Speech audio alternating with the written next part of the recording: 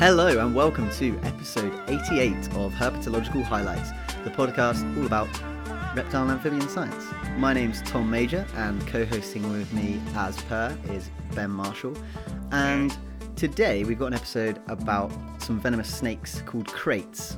But before we get into all that, there's an interesting controversy going down in the field of ecology right now, which we thought it might be prudent to briefly chat about. Yeah, I suppose that the initial sort of caveat is that this is all, this is only me reading about stuff this morning, but it's been something that's been going on for a little while, rumbling around in the background. It's been a big deal in other fields where, basically, I see it as the culmination of a pretty shoddy system of incentives, I suppose, in science / I'm going to say science, but it's not science, it's academia, and it's an important distinction because academia is this is a system at which science is sort of done, not exclusively but largely, and there is we were there is a pressure to publish big highfalutin papers, yeah. Yeah, absolutely. And these big, fancy, groundbreaking findings, stuff that you are pushed to be more certain in things, to sort of sell the story. These big journals that are sort of gatekeepers of, I suppose, scientific publicity as well, but also tied to positions and promotions and things along those lines. Yeah, there's a lot of... I'm making some pretty broad generalizations here. It isn't a guarantee. Not all unis sort of do it, but there is a lot of weight attached to big... I mean, we're talking science, we're talking Nature, we're talking Cell, we're talking about journals that people would be familiar with. Yeah, big journals. The big sort of household name journals are the ones which... Yeah, and like you say, a lot of academics, so we're talking about lecturers who have positions within universities, have pressure put on them by their superiors to have a certain amount of these kinds of publications over certain timeframes, and they're judged based on whether or not they manage to accomplish that. Yeah, there's an important distinction here. It's not the quality of the science that's being judged here. And there have been several studies looking at essentially the quality of science, not really the quality of the science, but the power of inferences in these larger journals, i.e. how sure you can actually be that what you're seeing is a real effect, not some sort of spurious luck or whatever. And they're no better than other journals. So it's not like these are the biggest studies ever done or the best studies ever done. They tend to be the more exciting or on the more charismatic species or something, or... Yeah. There's biases tied in with sort of more human health aspects and things that are going to get attention, I suppose. So it isn't necessarily scientific rigor or size of study. That doesn't really create a great incentive system for science, is it? You're encouraged to do big, fancy discovery science, not the sort of hard groundwork of checking something's reliable. It doesn't incentivize replicating a study that's already been done, which is a massively important sort of pillar in science. Is if someone's done it once, you should be able to do it and see the same thing happening completely independently, yeah? But there's no... Why would a big fancy journal publish that? It's already been shown. It's not worth it. It's not exciting. So there is a problem with the incentives and what's actually good for science. And other fields, in psychology, it's called the replication crisis, although I think that's a sort of a misnaming, because I think it's a reproducibility crisis. Subtle distinction there I won't bother getting into, but basically there has been issues with I suppose not even issues, that's not the right term, because that's implying that the original studies are wrong, and that's not really the case. It's just that they're given too much weight, and the weight to the sort of self-correcting aspects of studies come after, they're sort of downplayed. But the point is, you get a big fancy study, big discovery, but then it's later about found Neanderthals, perhaps. That's the kind of sexy thing that would make it in there, isn't it? Yeah, well, I mean, it's all sorts of stuff. There's a lot of psychology examples of, like, I don't have concrete ones to mind that I know have been shown to be. Yeah, well, don't to worry be about that. Let's talk about dubious. this. Let's talk about the fish thing. Yeah, right. The fish thing. So basically, everybody sort of knows, I think, that okay, if it's happening in psychology with a sort of clean clinical setup that you've got more things under control, it's probably happening in ecology. Where nothing's under control, the animals are running free and doing whatever they like. Right, we've got a huge amount of random variation and a huge number of environmental sort of covariates that can make things very hard to study. A lot of uncertainty, basically. So basically, the setup is ripe for people pulling out effects that then don't replicate or can't be repeated. Not through fault of the studies themselves, just through fault of the random variation and an underappreciation of if you're finding it once, it doesn't mean you'll find it every single time sort of stuff. Underappreciation of uncertainty, I suppose, but people are incentivized by big journals to make it seem like, yeah, we found this cool thing and yeah, we're damn sure about it. So, skip forward to, I suppose, now. There have been, I'm not sure if we talked about it on the podcast, but a little while ago there was I suppose scandal is the right word, to do with spider behavioral data. And basically... Spidergate. Spidergate, Pruittgate, where it was suggested that a large chunk of the data used to come up with some pretty influential animal behavior studies based on, I can't remember the type of spider, some sort of social spider, appeared to be fabricated or at least copied and pasted and duplicated in a way which, long story short, a bunch of papers got retracted because people couldn't be confident in the data underlying those studies. So was it a case of people just making stuff up? I'm not 100% sure on what the final findings were, but it was looking more and more that way. Yes. Yeah, you can get away with that sort of GCSE, or maybe even A level, but not beyond really. Well, I think the concern is you can get away with it. Yeah, that's and true, in fact, yeah. you do get away with it for quite a long time. And this is, I mean, I always harp on about open data and stuff. This is one of the reasons I harp on about open data. You can't find these things if you can't look at the data to begin with. And those were found because of someone looking through publicly available data and then bouncing it round to another co-author on it to double check things. So super important. That one was picked up because of follow-on studies wanting to use the data, I think it was, certainly investigating it. This one so we've got a whole other scenario occurring here with these fish. The going idea is that quantities of CO2 in the sea can alter fish behavior. Basically, the idea is that they become less in tune, I suppose, so they're more vulnerable to predation and all sorts of things like that. Well, with higher levels of CO2? Yes. Higher levels of CO2 and the ocean acidification that comes with that. Right on. The original idea is acidification messing with fish's cognitive abilities. Sure. So studies done, okay, fine. Came up with this finding, which has sort of set the tone for this stream of research for quite a while. And now we've got this scenario where another lab has come along and have attempted to replicate those findings. So completely independently, doing the same experiments as similarly as they can, although it's worth highlighting that actually the way the methods were described originally might not have been as complete as they need to be for a perfect replication. Right.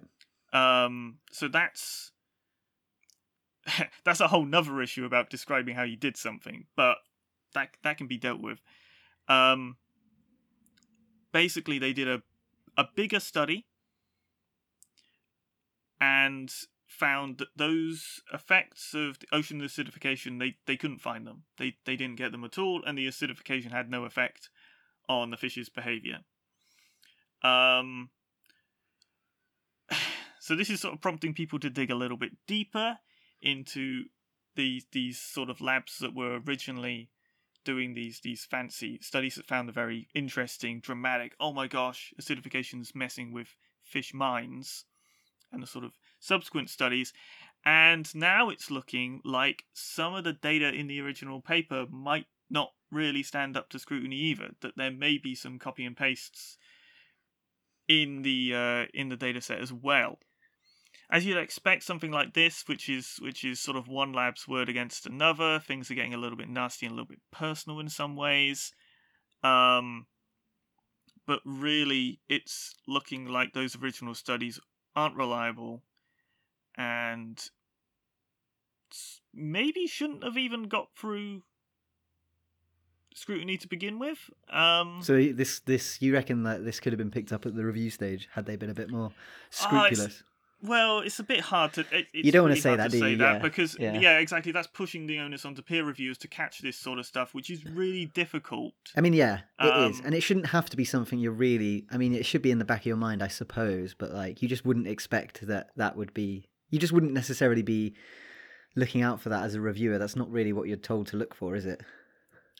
No, you never. Well, you shouldn't be going into a paper thinking the worst of it, for sure. Yeah. But you should be able to, I don't know, I feel like our sort of gold standard where we should be heading with peer reviews, to be able to be given the data, the analysis code, be able to rerun the whole thing and see the results coming from the data, but also be able to independently run some stuff on that primary data. Primary being a really important word, not data that's been self-selected. Well, self-selected or summarized. I mean, I've been given data sets or papers have said they've made data available, and then you go look at the data and it's not from let's say a movement ecology thing. It's not the movement data of where this animal was on a given day in different time locations. It's something like movement per day or something like that, which is a derived data set. It's like, fine, Sure. But if you did that summary wrong, yeah, then what you have to go back to. You want to see the GPS possible. coordinates, yeah. Yeah. But the story short is these big journals pushing for big, sort of fancy, exciting, headliney stuff, and I don't know, certainly in ecology, I feel like a lot of the time that's not the case, and you can't be that sure with that stuff, but the environment is pushing people to, brush stuff under the carpet, and in the worst cases, fabricate data. There is an immense pressure, and I think it translates to pretty dubious practice. This is probably a minority. I'm sure it's a minority of people. Oh, yes. It's a tiny amount. But the point is, it shouldn't be anybody. And the system shouldn't reward it. No. The publishing system shouldn't reward it. I mean, okay, there are retractions happening now, but why are these retractions happening? Because somebody else had to go out of their way and do a 3-year study completely independently to double check it. Yeah. Incredible work from those guys, but my gosh. Well, that's an interesting and evolving case. We'll have to keep an eye on that. It is. I'll throw a link to the Science article up on the show notes. People can see the whole study and things are going, and this won't be the last one that's discovered. We're two in now that have sort of caught enough attention to get news coverage sort of things. It won't be the last one. Ecology really needs to up its game, like a lot of bits of science. But big journal stuff, those guys need to fix themselves. Funders need to deprioritize that stuff. You need to rip out the incentives as well as making it harder to get away with. Yeah. With dubious stuff. Yeah, I agree. If your science is robust and people can read it, you've done well. Yeah. So, right, let's get onto it. Crates. We're talking about crates. And this Crate special episode is a Patreon episode for Richard Southworth. So big up, Richard. Thank you very much for the continued support. And if you would like to become a Patreon of ours yourselves, patreon.com/herphighlights is where you want to be. Now, on to the crates. It's crate time, baby.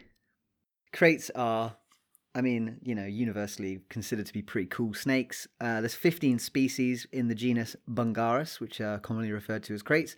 They're generally banded, but sometimes they have reduced bands. Sometimes their bands are just a sliver of dots. Sometimes they're plain in colour. And there's one called Bungarus flaviceps, the red-headed crate, that has a red head and a red tail. Possibly one of the most beautiful snakes around. Oh, unbelievable. Bungarus flaviceps, give it a Google. Top tier, yeah. That's like high-end snakery right there. Yeah. Crates are nocturnal, they lay eggs. They're medically significant because they possess very potent neurotoxic venoms. They're very medically important in Asia. As a genus, they're really widely distributed. You get them from Iran and Pakistan all the way east to China, Indonesia. And if you get bitten by a crate, this is how I read a paper on crate envenoming quickly, and the symptoms are described as flaccid paralysis of skeletal muscles, which just sounds deeply unpleasant. Yeah, hellish. Yeah, so basically you get bitten, you can't move. And you see that in the animals which the crates are consuming. They're very still despite being alive, which is brutal. So yeah, set the scene for a pretty cool group of snakes. We're going to be focusing on 2 species that are found in Thailand that we've both seen. And numerous friends have co-authored these papers. Right. Let's move on. So this first one is Hodges et al. 2021, brand new. Deadly Dorm Mate, a case study on Bungarus candidus living among a student dormitory with implications for human safety, ecological solutions and evidence. So this is Bungarus candidus, aka the Malayan crate, or actually I prefer the blue crate because it doesn't just live in Malaysia. This study takes place in Thailand. But I disagree with the blue crate because I actually don't find them to be blue. So it's a difficult one.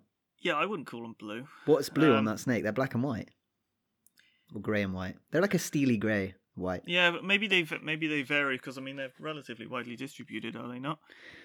Yeah, they are. Yeah, but I've never seen a photo of one that I would say is blue. But nevertheless, not compared to other blue crates. Yeah. Yeah, exactly. Yeah. So this is a Malayan crate, Bungarus candidus, on a university campus in Thailand. So they tracked the snake for 102 days. And the snake, basically, its MO is that its environment happens to be a university campus, which is this kind of series of buildings interspersed with a bit of sort of degraded forest patches. But, a large area with many, many buildings and hundreds of students living on site, right? Yeah, I suppose the way to describe the actual surroundings is it's a pretty dry, arid setup most of the time, but with quite intensive rainy seasons. So there are a lot of runoff and drainage places too. So you've got quite open grassy areas for the sake of people love grass, and then you've got scrubby degraded tree stuff, but also these systems for high water flow when that happens too. So a mixed but changing landscape. Dynamic. So basically, and I have to say the university has an amazing outdoor eatery as well. That's an important part of the mentions. We ate lunch there and it was top notch. Actually ate lunch there with Kurt Barnes, one of the co-authors. So here we go. One night some students are just rolling around, they're just moving around their dormitories as students are wont to do, and they spotted a snake eating another snake. Now this is quite a common occurrence. Cameron and the team actually removed 100 snakes during the course of this study. So somebody phoned up security, said, there's a snake eating another snake. It turned out to be a crate eating a small-banded kukri snake, Eligodon fasciolatus, and security arrived. Security told the researchers came and got the snake, which was mid-swallowing this banded kukri snake. Well, security got the snake, because all those guys are trained up now. Oh, right, so security caught it, handed it over. Exactly. Security perfectly trained to handle. Big up security. Candidus. It's only because it's Candidus that those guys were called. Yeah. Oh, seen. So they only respond to calls of black and white stripy snakes. Well, Oh, security will I'm respond sorry. to I understand. anybody. Yeah. But Whereas the researchers researchers are only only get called. called when it's something of interest. Yeah. Homie, I'm with you. Okay, so Yeah. and actually in the paper there is a great picture of a security guard very professionally handling the snake with a hook, right? Is that this one? Yeah. Yeah, awesome. Good stuff. So, the snake's captured. It, as snakes tend to do, it regurgitates the snake it's half eaten. So then, obviously, they don't want to leave it right next door to where the students are walking past. So they move it about 75 meters to a sort of slightly scrubbier area, put it down on the ground, put the kukri snake back next to it. Surprisingly, the crate goes straight back and eats the kukri snake before disappearing into the undergrowth. Yeah, which is kind of lucky. I mean, I would be amazed if that happened. Like, snakes which have regurgitated are inherently stressed out, so for them to then turn back round upon being put on the floor and start eating again is a very quick turnaround in emotional state for that creature. Yeah, but also suggests a pretty damn good handling of the snake that it perhaps wasn't all that stressed. It really does, yeah, it really does. Yeah. I mean, they were obviously very gentle with it for it to could just happily sit and eat in front of them after all that going on. So, yeah, and this was a snake which actually had a radio tag in it. So the researchers were actually already aware of the snake, and after it had been put down and put in this long grass, they tracked it later on that night, and amazingly, it actually travelled all the way back 75 metres, pretty much to where they'd found it originally, right? Yeah, and then some. I mean, it's spent its life sort of bombing around this dormitory complex, and a bit of forest next to it, but only really edge bits of that forest. It is a building loving Candidus, it would appear. Yeah, when it goes to the forest, you really just see it skirt around the edges. It has, like, at least in their track locations, it looks like it has sort of one foray deep into the forest there. I mean, I'm saying deep, it's like a few hundred meters maybe, but yeah, for the most part, it's in and around the buildings. No, I mean, it's about 100 meters. It's not even that. It's not using a big area. This is a pretty restricted little snake zone for it. Yeah, so this snake's life is basically just like crawling around in the sort of little holes, nooks and crannies, pipe systems, drainage areas of this university campus, basically. Well, just this building. Yeah, exactly. It's got a very... I don't know if that's sort of suggesting that there's plenty of snakes around, so it's got plenty to eat, so it doesn't need to go that far. Or it's something to do with shelter sites and the sort of lack of vegetation surrounding. I mean, I'm talking about these sort of open grassy areas, I'm talking very short grass. Lawns. Maintained grass. Yeah, lawns, but also lawns in a dry area, so they're not yellow. Brilliant. Yeah. If you want a lawn, you got to water it. Lawns, such a waste of time. So yeah, I mean, that is what's fascinating about this paper. The snake basically just lives its life alongside people living under buildings. And, it's an incredibly venomous snake. If it were to bite someone, it would be a big, big deal. Certainly a medical emergency. And yet, this snake's presumably been doing this for many years, looking at the size of it. Yeah, no, I think, I'm not sure how many years, but there's no reason to think that it wouldn't. Well, number one, that it's unique. And number two, hasn't been living almost its entire life there. I don't... Yeah. Crate was actually... Banded crate was actually the first snake I saw when I got to Thailand. It was outside of our bedroom, just crawling around. I was just like... What? Banded or Malayan? Sorry, Malayan. This annoys me. I always mistake that because they're all banded. Don't call something banded if all its congeners are banded as well. Stupid. That's why his common names are dumb. Yeah. I mean, I'm talking about Candidus. Yeah. But yeah, I mean, just a fascinating case where this is an urban snake. And it's just crawling around, getting by, eating other snakes on the university campus. Right. Not using a particularly massive area, restricted to buildings. The concern is when people are about versus when the snake's moving around. Because, I mean, a snake chilling under a building, that's not a particular problem, is it? I mean, that's... No. Out of sight, out of mind. It's these scenarios where people are coming back slightly later after dusk, perhaps, and they've snakes had a couple of also bevs, maybe. Actively moving around. Yeah, that's when you... It does say that there was one activity night... overlaps. Yeah, they did a couple of nights where they just followed the snake to see what it would get up to in the evening. And one night they were just watching it and it was cruising around some walkways, near these buildings, and 12 students walked past it, and I think the paper says that they were all wearing flip-flops, which is, not Standard. smart. It's standard, but it's not smart. And they were all a large quantity of them were looking at their phones while they were walking around. So they're walking around in the dark pretty much with their phones out, looking at their phones in flip-flops, and there's just a crate bowling around on the floor. Yep. Which is makes me feel a little bit anxious, but that's what's going on. And ironically, despite all having torches on their phones, none of them were on.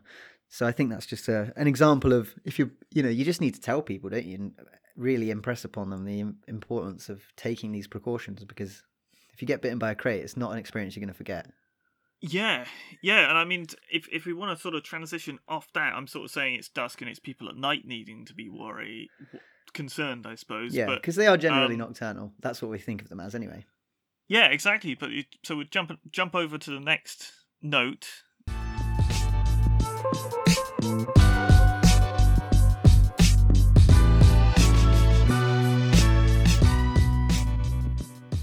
Another Hodges-led one. Diurnal observations of a Malayan crate feeding inside a building in Thailand. This time in the Journal of Threat and Taxa, 2020, so last year. Different building. This is different building, and actually these ones they're nice buildings actually, because they've got these central areas with no roof and a sort of central garden, and you've got the four sides going around it. But this is an observation of a Candidus feeding basically prior to sundown, like it's evening time, right? No, it's actually in the morning they find it. It's first thing in the morning. So before the crate's going to bed. That's that was the flip in my mind. Someone's going to bed. People or snake? Yeah, basically the crate's still up. Yeah. Or, well, yeah, I mean, that's what's interesting about this, right? So, again, we're inside a building. We're actually inside a building, not nearby to a building. Again, it was university security who alerted the researchers. And like you said, yeah, they arrived at 7:15 in the morning, and a big adult female, Candidus, was eating a golden tree snake, which is Chrysopelia ornata, in a hallway. And a lot of these buildings have these like nice garden atriums in the centre, like a square patch of garden. Yeah. Which they suggest is where these snakes may have come from. And yeah, just this, first thing in the morning, they see this crate on the floor eating a golden tree snake. And they think these golden tree snakes come into the buildings because the geckos congregate inside them. And obviously, like, these buildings are artificially lit, so often there's lights at night. The geckos come in. And yeah, they use those as a means of attracting insects, which they then catch and eat. And so, well, the geckos are taking advantage of that anyway. And so they think the golden tree snake comes in to eat those geckos, followed by the crate going to eat the golden tree snake. Yeah, I mean, these Chrysopelias, these golden tree snakes, I feel like they come up a lot. I feel like they're a species which is pretty resilient to human disturbance when there's a gecko meal about. I mean, I've seen them all over buildings. I know that they've been in multiple different university buildings there on campus. They are pretty prolific. So, I mean, it only makes sense that where prey goes, predator's going to follow. Yeah. And if you've got a setup of shelter sites nearby, i.e. little drainage things under the building, a nice central area of vegetation, yeah, why can't a Bungarus come cruising in to feast on these chrysos? Why not? Yeah, absolutely, I agree.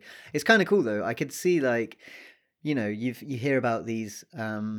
You hear about various. I mean, we did that paper recently. That was a Mediterranean gecko, but becoming diurnal in response to a food source. I mean, reptiles can be flexible, so I think in this environment though, there would be some disadvantages to the crate of becoming diurnal, insofar as it's going to get spotted a lot more, which is probably its number one thing to not do, given that it's a highly venomous snake surrounded by people. So I'd be surprised if this was kind of some indication that them sort of becoming more diurnal. I imagine this is probably just a case where it was like last thing in the crate's business of the day, and it just became light while it was eating the snake. Yeah, I mean, I think you're right in sort of pushing it that way, because we have seen other. I think there's a big review somewhere. I'll track it down and put it in the show notes for animals to tend towards more diurnal lifestyles when in closer proximity to people, certainly pushing towards times where people are less active to avoid contact. So I would suspect that Candidus, that's reinforced. It's already nocturnal. It's probably been pushed to more strictly nocturnal behavior. But here we have an example where it isn't.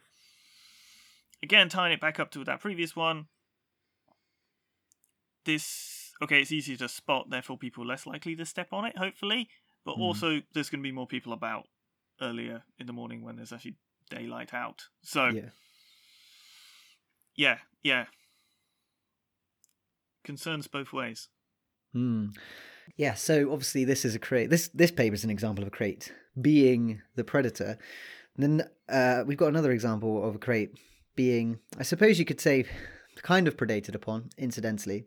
But this paper is by Crane et al. 2016, a report of a Malayan crate, Bungarus candidus, mortality as bycatch in a local fish trap from Nakhon Ratchasima, Thailand, published in Tropical Conservation Science. So, funnel traps, right? They're familiar to most people, I would suggest. The sort of classic lobster pot design with a cone-shaped entryways that animals just seemingly incapable of navigating out of. Well, this one's a double cone design, right? Yeah, it is. Yeah, so it's like very tricky. It's literally a long cylinder with the double funnel setup. So you place the trap. It's a fish trap predominantly. You place it into the current of the water. The idea is that the fish which are passing through find their way to the funnel, think they're getting through an obstacle, and then they find themselves in the trap, and then they find themselves in another funnel, in the double trap. There's no way out. And many people who farm the land in Thailand have these traps because there's lots of water around. There's loads of irrigation canals. Obviously, if they're farming rice, their entire crop's submerged. But regardless of whether they're farming rice or not, they tend to have these irrigation channels around their properties in order to provide water to whatever it is they're growing. Obviously, if there's fish in these irrigation canals and ditches, which there frequently is, fish and eels, people are going to try and catch them and eat them because it's a bit of extra food for the table. And it's very common in Thai cuisine, I think, that people like to eat sort of fish that they've caught themselves, and a lot of the farmers put these fish traps in the irrigation ditches, and what they'll do is they'll block up the waterway as best they can and just leave the trap in the middle so that everything's sort of funneled into the trap. So this paper, the setup for it is that there was a big male crate over a metre long, and they'd put a radio transmitter in this snake, and it was living in this kind of mixed agricultural landscape with lots of these irrigation ditches. And they'd only just put the radio transmitter in, and they were kind of giving it this 2-week sort of semi-cool-off period where they weren't giving the snake too much attention. They were kind of just letting it heal up after its surgery. But yeah, before that period even ended, the snake disappeared. They couldn't find it on the telemetry receiver. Took a few days to find the snake, which unfortunately was found not only dead, but also headless outside the home of a local farmer, which obviously doesn't bode well. So they knocked on the door, spoke to this guy, and he said the snake had been found decomposed and drowned in a fish trap with its head stuck through the netting. So basically the snake had got caught in the fish trap, tried desperately to escape, tried to force its head out of the opening in order to get to air, subsequently drowned. And because of the state of decomposition when the man arrived to check his trap, when he pulled the snake out, the head just came off. So the head was stuck left. And yeah, that was how it happened. They said also that there'd been some heavy rain. So obviously these irrigation channels kind of flood when there's more water in them. And that might have actually served to kind of flush the snake down into this trap. But yeah, essentially it's just a case of a snake being accidentally killed by a fish trap. I mean, we've seen a few examples of this. I mean, when I was in Thailand.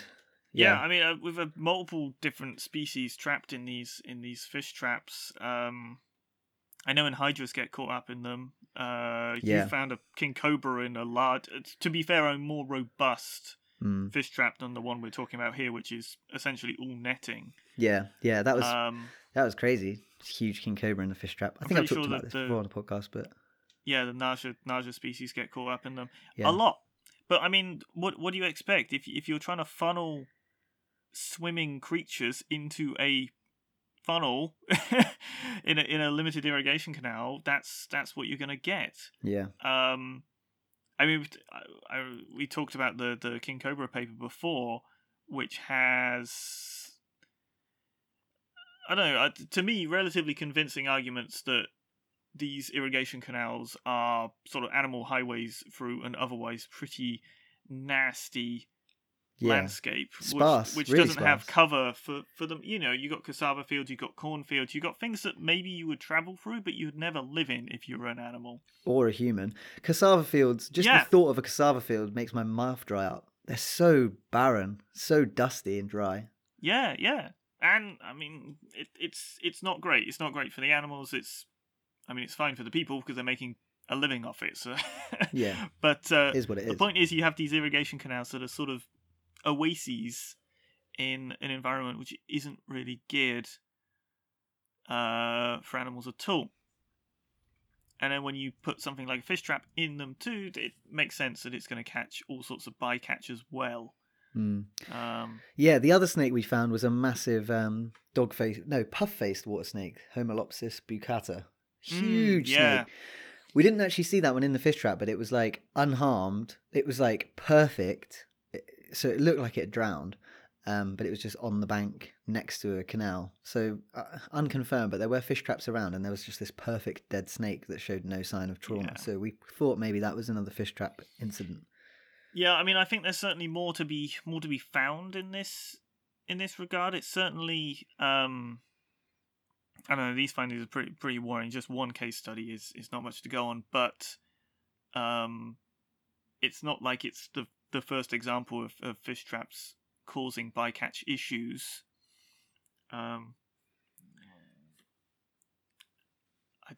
Yeah, it's one of these. It's like you say, though. It's like you say, like, if you turn the rest of the habitat surrounding into inhospitable habitat, and then you have these important areas, and then you make those important areas extremely dangerous, it would just be nice if you could avoid doing that. And I think it's the kind of thing where, you can talk to people about this. There must be a way to make traps safer for snakes, but it's going to take a concerted effort because people want to catch these fish, and absolutely, it's awkward, isn't it? Because dealing with a venomous snake inside a trap that's presumably going to be pretty ticked off, stressed out. Yeah. It's not going to be pleasant. I wouldn't want to do that, and I like handling snakes. No, I mean, these traps aren't set up for safe removal of venomous snakes. They're set up for catching fish. Yeah, what you could do, I guess if you had a door, a nice big door, you could just open that on land, and if the fish flap out, it's not a problem. But if the snake goes away, the snake's gone. Yeah. But I mean, the other issue is you hit on it perfectly. The idea that you rob, I suppose is a loaded word, but animals' habitats are removed. They are making use of the patches that are available to them or what's sort of left over. We're just talking about candidas making use of buildings. That's the same scenario. There's a lawn outside with nowhere for it to live. Where's it going to go? Well, the only place that's still got shelter and prey, a building. You then sort of, okay, now we've got a problem with venomous snakes coming in contact with people. Yet the solution can't simply be, okay, we'll just snake-proof this building. Okay, where's the snake going to go next? Like, there needs to be solutions that are sympathetic to both parties, because otherwise you're just eliminating one of them. Yeah, exactly. And that just that's not gonna fly. I mean, okay, restrict them all to the forest, but it's not really fair or viable. And then you've got an ecosystem that you're living in, which is massively devoid of nature. Yeah, devoid of nature. It's not going to operate the way it should because you're missing species. You do need solutions that take into account all parties, and the animals are an important party in that. I certainly think the Candida stuff with the buildings, you think, okay, well, we can't. You get rid of some shelter sites, so they're going to make use of different ones. Maybe it's, instead of trying to get rid of everything and just eliminate them from buildings, you want to sort of corral them, I suppose, is the way I'm thinking about it. It's like, okay, we know they make use of certain types of corridors, certain types of shelter. We will set aside areas for that, but then make some areas very inaccessible to snakes, but some areas nicely accessible. So at least you're going through a snake zone, I suppose. Yeah. Just something that works with the animal. seems like the best solution for these things. I don't know. I'm spitballing now, but you can't just say no and get rid of them from a landscape, especially like an agricultural landscape on this scale. That's not going to happen without really harming these animals. We're talking about this crate. It's living in a sort of a very heavily modified landscape, right? It's got all of these challenges, and obviously this one's not living anymore because it's succumbed to those challenges. So I think let's look at two other papers where there's similar issues for the crates. They're living in sort of disturbed or modified environments and, trying to make the best of it, really. So the first one is the movements and habitat preferences of a Malayan crate, obviously Bungarus candidus, in an agrarian landscape. This is by Neerim et al., published in 2018.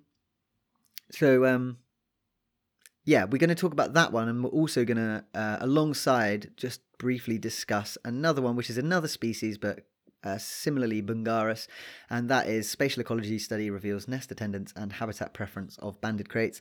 Again, Neerim et al., Tyler and co., and that was 2019, that one. So I think these were two papers resulting from Tyler's masters. Yeah, certainly the Candida stuff, Fasciatus stuff. Less so the Candida stuff. We never got enough Candidas to really do anything until Cameron was doing his stuff on campus at SUT. Gotcha. So, what's the take-home message with both these? I mean, I feel like there's a pretty... Okay, it's small samples. We're talking about a single Candidus and 3 in agriculture, and we're talking about 3 Fasciatus in agriculture, 1 male, 2 females. But I think what's remarkably consistent with a lot of them is the reliance on like field margins, irrigation canals, all the little bits of sort of vegetation and aquatic habitat in between all these fields and actively used agricultural systems. With this is rice paddies for the Fasciatus, and this is, gosh, what is it for the other one? Like corn and sugarcane for the Candidus, I believe. Yeah, it's like maize. There's a bit of a eucalyptus plantation, which is obviously trees that are harvested in like 3 or 5 year cycles. And cassava. So, generally speaking, a pretty dry environment aside from those irrigation canals. I mean, those eucalyptus plantations, it depends on the individual plantation, but generally speaking, they're spaced in rows, and then you've got very little vegetation surrounding them. It's kept quite clear for the most part. And what we're seeing is they're crates almost exclusively restricting themselves to the bits in between these fields. Yeah, I mean, you look at that Fasciatus Bufa 01, which was a famous snake when we were in Thailand. That snake was pretty legendary, wasn't it? Absolutely. That thing is a monster. I mean, I don't know. They didn't say how long it is in here, but my recollection of it is that it's about 6 feet long, thick as a thick as a gladiator's bicep, and when you capture it, it spews stinking snake scales out of its cloaca as a means of defending itself, and writhes around, threatening to paralyze you with its venom. Like, that snake was extreme. It was a fantastic beast. So it weighed about 1.5 kilos, and it had an SVL of 1.6 meters. Mate, that snake is no joke. It is an absolute beast, and it is lord of the irrigation canals. Although I suppose if it came across a 3 meter king cobra, that would be an interesting showdown. But nevertheless, this snake's a bruiser. A bruiser, and as you say, dominates these irrigation canals. The movement data shows this very clear movement back and forth along one of the canals, and it does seem that both its activity and its resting sites are connected to these sort of field margins and irrigation canals. Again, why is that? Prey, shelter sites, but very, very clear avoidance of open field stuff. Yeah. And the same can be said for the 2 females, although to a slightly lesser extent because they're moving less than the male. But also, the additional piece of information, their nest sites also along a very large field margin.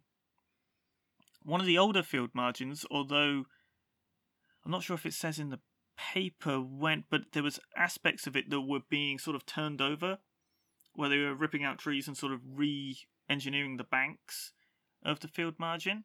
Right. It relatively close to where they were nesting. It didn't end up disturbing them, it appears, because we did have neonates coming out. What did they say? 15 neonates coming out of this nest complex where both these individuals were. So we're talking about a hole in the ground on the edge of a field, and there's these two female Bungarus fasciatus, the black and yellow ones. Yep. In the same hole. Yep. And they're both sitting on their eggs. Presumably. Wow. Also, there was a naja. Just there, cheekily. I don't know. Potentially nesting as well. Like, is it in this one? They do mention that Naja siamensis guard their egg clutches for the complete time. So presumably that's relevant. I remember them seeing a naja on the camera traps that were fixed on the site entrance. Fair. It doesn't look like they mention it here. Cannot remember for the life of me where it actually went in the hole. It was just hanging around outside. So what we can say definitively is that we've got two Bungarus fasciatus and a potential hanging-on spitting cobra lurking around the place. Maybe incubating eggs, we don't know. Yeah, but the cool thing is you've got these two boofers right next to each other, these two fasciatus right next to each other, sort of demonstrating very similar activity patterns as well, with this one peak of activity during the nesting period to possibly go out and forage and then come back. It sort of looked to be connected to some rainfall, but yeah, pretty neat. Yeah, that's awesome. Or potentially cohabiting females. Mm. I mean, we don't know. The thing is, we don't know how complex that sort of burrow system was. I mean, the Bungarus didn't make it. It was presumably by some sort of burrowing mammal. The mammals build them, and the reptiles use them. It being an older field margin as well, that might be a really complex and deep burrow for them to be living in. So yeah, but yeah, they saw 15 babies in total emerge, didn't they? Yeah. Which must have been pretty nice. Presumably that was on the camera traps. Yes, that's how they got all that, all on the camera traps. Really cool. Yeah. So within a 2 meter long strip of field margin, all these 15 babies came out over the course of a few days. A couple on the first night, then 3 on the next night, and 2 on the nights after that. So yeah, pretty cool. They reckon that the first female laid her eggs first, and her eggs came and hatched a little bit earlier than the second one.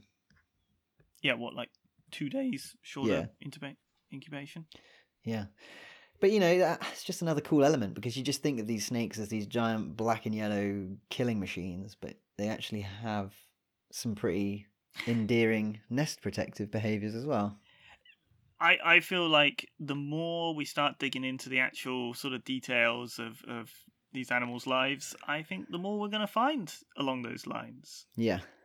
The idea of conceptualizing everything as this pure competition, pure ruthlessness is, I feel, going to be eroded over time.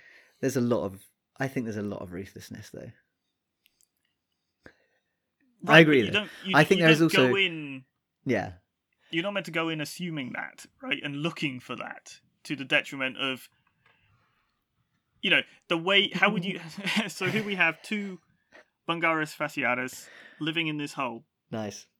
Like, how do you want to try and understand that? Do you take it as a pure cooperative little communal? Lovely. They both knew each other. They were living friendly together. They used each other's cues to find a good site, and there they are. That's possibly one extreme. They're cooperating. There's social interaction there. I think they might. Or the other extreme. One Bungarus found this hole, set it up.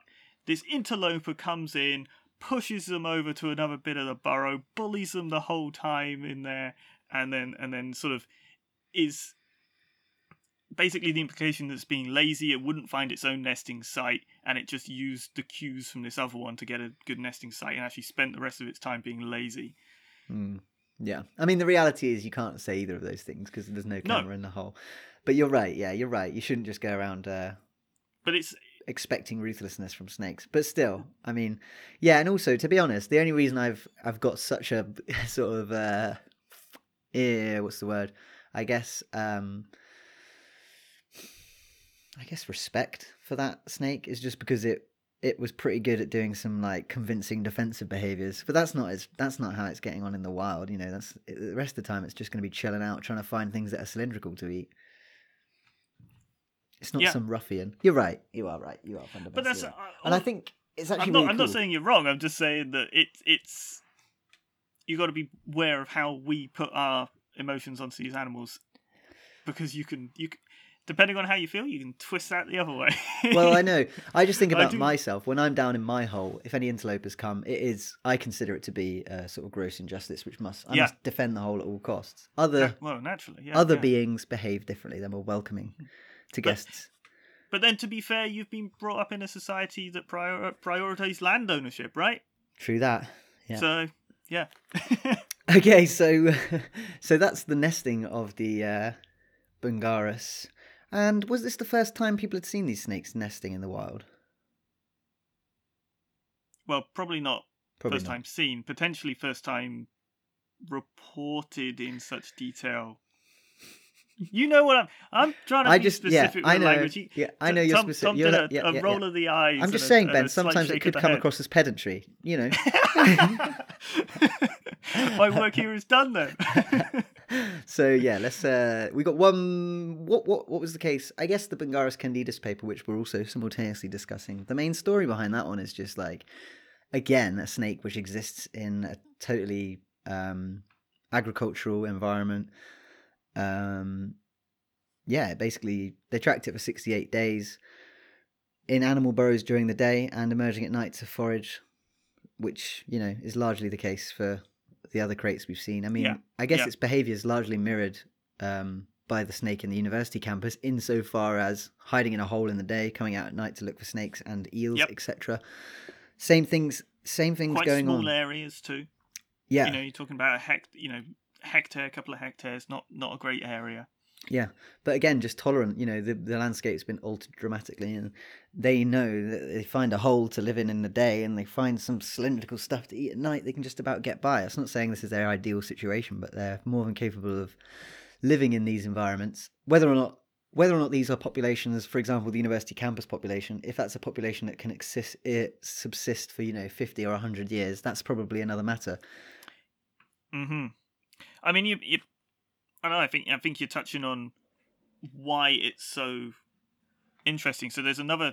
I was going to say it'd be nice if we had some candida stuff from a natural environment to know how they are modifying their movement. Are they avoiding people? Stuff like that. Because there is that huge review by Tucker on how many species did they look at? Something like 50 something species, I believe. Right. 57 species. A lot of mammals and things, but the point is that animals that are in more human-dominated areas tend to move less, reduced movements. Whatever reason that is, be that supplementary food sources, be that they're constantly spooked by people, things like that. I'm not sure it's really set in stone, but there does seem to be, we're talking about candidus in buildings, candidus in landscapes. Their movements do seem to be restricted to certain landscape features. They're not using it all uniformly, yeah? Yeah. There is a paper for candidus in Skerrat, in the forest, way back in the distant years of 2014. It feels a long time ago. That's when we were heading out there. Year before. Correct. By Mohammadi et al. And they were tracking one in the forest. They do seem to find that it moves more, in the sense that it's a bigger area used. Right. But we're comparing one snake from some agricultural area. We're talking about one snake from a forest. We're talking about a couple of snakes from a university campus. Initial suggestions, based on a sample size of as small as it possibly can be, is the one in the forest is moving more. On itself, not very convincing, but when positioned in the literature, which has done a lot more studies, a lot more species, it seems like it would make a lot of sense. The king cobra stuff seem to be moving less when they are outside of the forest. and that was within individuals potentially too. You think of the python stuff, which we haven't talked about in any detail yet, but they seem to have quite high site fidelity out in the agriculture as well. And I'm wondering whether we are slowly building towards what we see in mammals in snakes, with this knowledge that as things get more human disturbed, these individuals are choosing to be less mobile because that's either higher risk or they have supplementary food to make use of, therefore not having to move as much.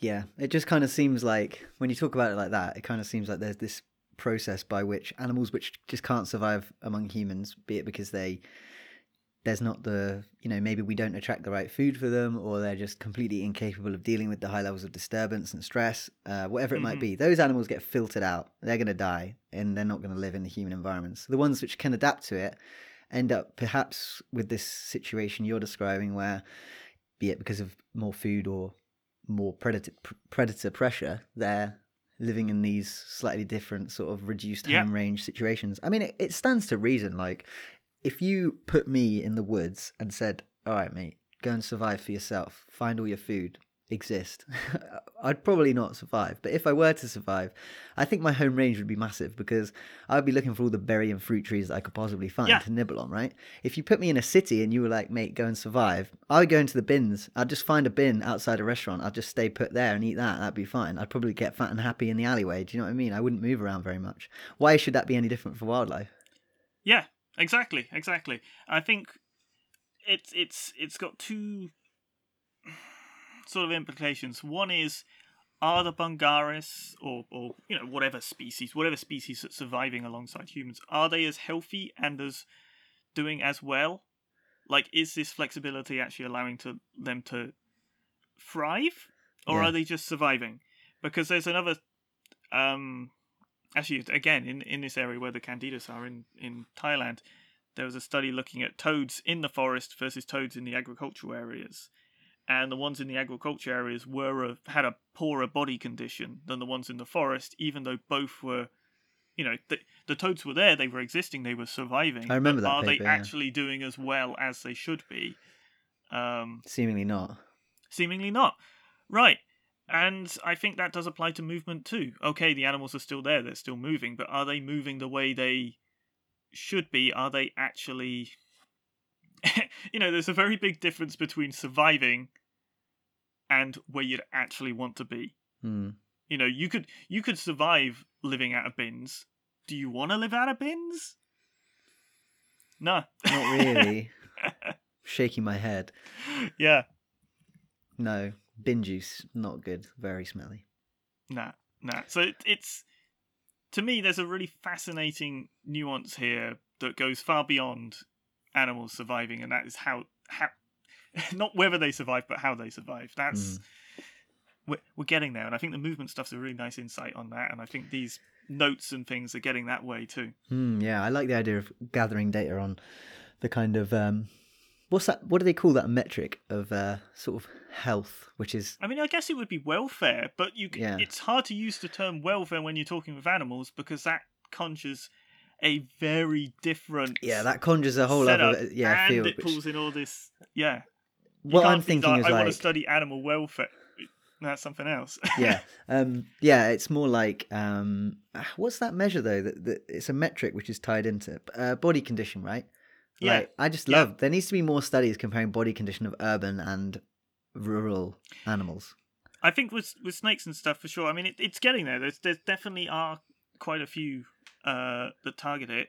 Not that I'm pulling any to mind immediately, but I know I have read them. Yeah. They do exist, especially the urban stuff. I know there's some good studies out of Australia on urban snake condition versus rural snake, I believe. I'd like to get stuck into those on a podcast one time. We should do a sub fatal costs. I thought you were going to say a suburban species special. Suburban species sub fatal special species. Suburban species sub fatal survival regardless special. Little snakes in the big city. Like it. All right. Yeah. So. All right, so we're going to forgo the species of the bye week this week because we've been talking for long enough. Ben, do you have any other business? I believe we had a reply on Twitter. Oh, yeah, we were asking about why people were farming, was it bullfrogs? Yeah. Oh yeah, we got some comments from Hedregal. Yeah, so suggestions that it's selling farmed bullfrogs to Asian markets potentially, or to captive snake folk. Seems perfectly reasonable. Yeah. Well, yeah, I know a lot of these frogs have sold for frogs' legs food. I think I said that in the last episode. Yeah, you did. Yeah, but just a little bit of supporting. It's good. Probably that. So, thanks for that. Interesting point Hedregal makes. Bullfrog farming. A lot of the time, they just buy up wetlands that frogs happen to live on and harvest the frogs from the wetlands, or introducing them to wetlands and then harvesting them subsequently from there. Which is, don't like that sound of that. It's not. No, that's not. No. That's a bad idea. Yeah, but thank you, Hedregal, for the insight on that. Yes. Mucho obligado. So I think we should call it a day there. If you want to get, unless you got any other business, I haven't got anything. Nope. No. Yeah, cool. All right, mate. Well, yeah. Thanks for listening. If you want to get in touch, you can. We are at herphighlights@gmail.com. We're on Facebook, Twitter, and we're trying to navigate Instagram. And yeah, that's about all there is, I think. So thanks for listening. Yeah, thanks for listening.